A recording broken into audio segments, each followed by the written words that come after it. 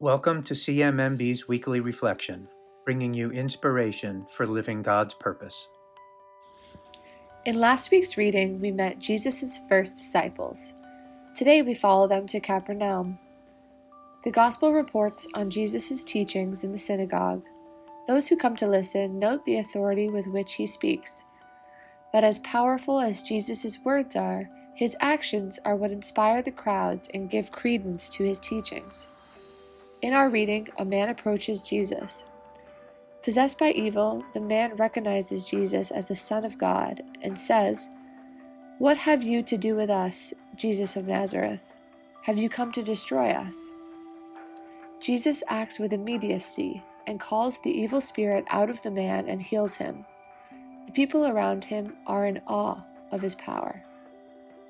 Throughout Mark's Gospel, we see Jesus' ability to heal the possessed. His actions against evil give his words more authority. Just a few weeks ago, we celebrated the legacy of the Reverend Dr. Martin Luther King Jr., another man whose change-making actions gave great credence to his words.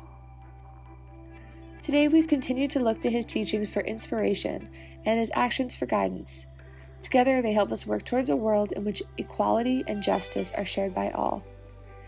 In honor of Martin Luther King Jr. and his birthday that just passed, CMMB's Vice President of the Medical Donations Program, Darnell Bernier, reflected on what his legacy means to her. We will conclude today's reflection with a short excerpt from Darnell's piece. If you're interested in reading more, you can find her full story by clicking in the blog. I will be forever grateful for his tirelessness and that of the coalition of civil rights leaders and supporters whose actions changed the world. I value this time each year to reflect on the life, words, and wisdom of Dr. King, and to consider how I might contribute to a more just and peaceful world. I hope to do so through my role at CMMB by working to improve the lives of the poor and to increase access to healthcare for those in the developing world.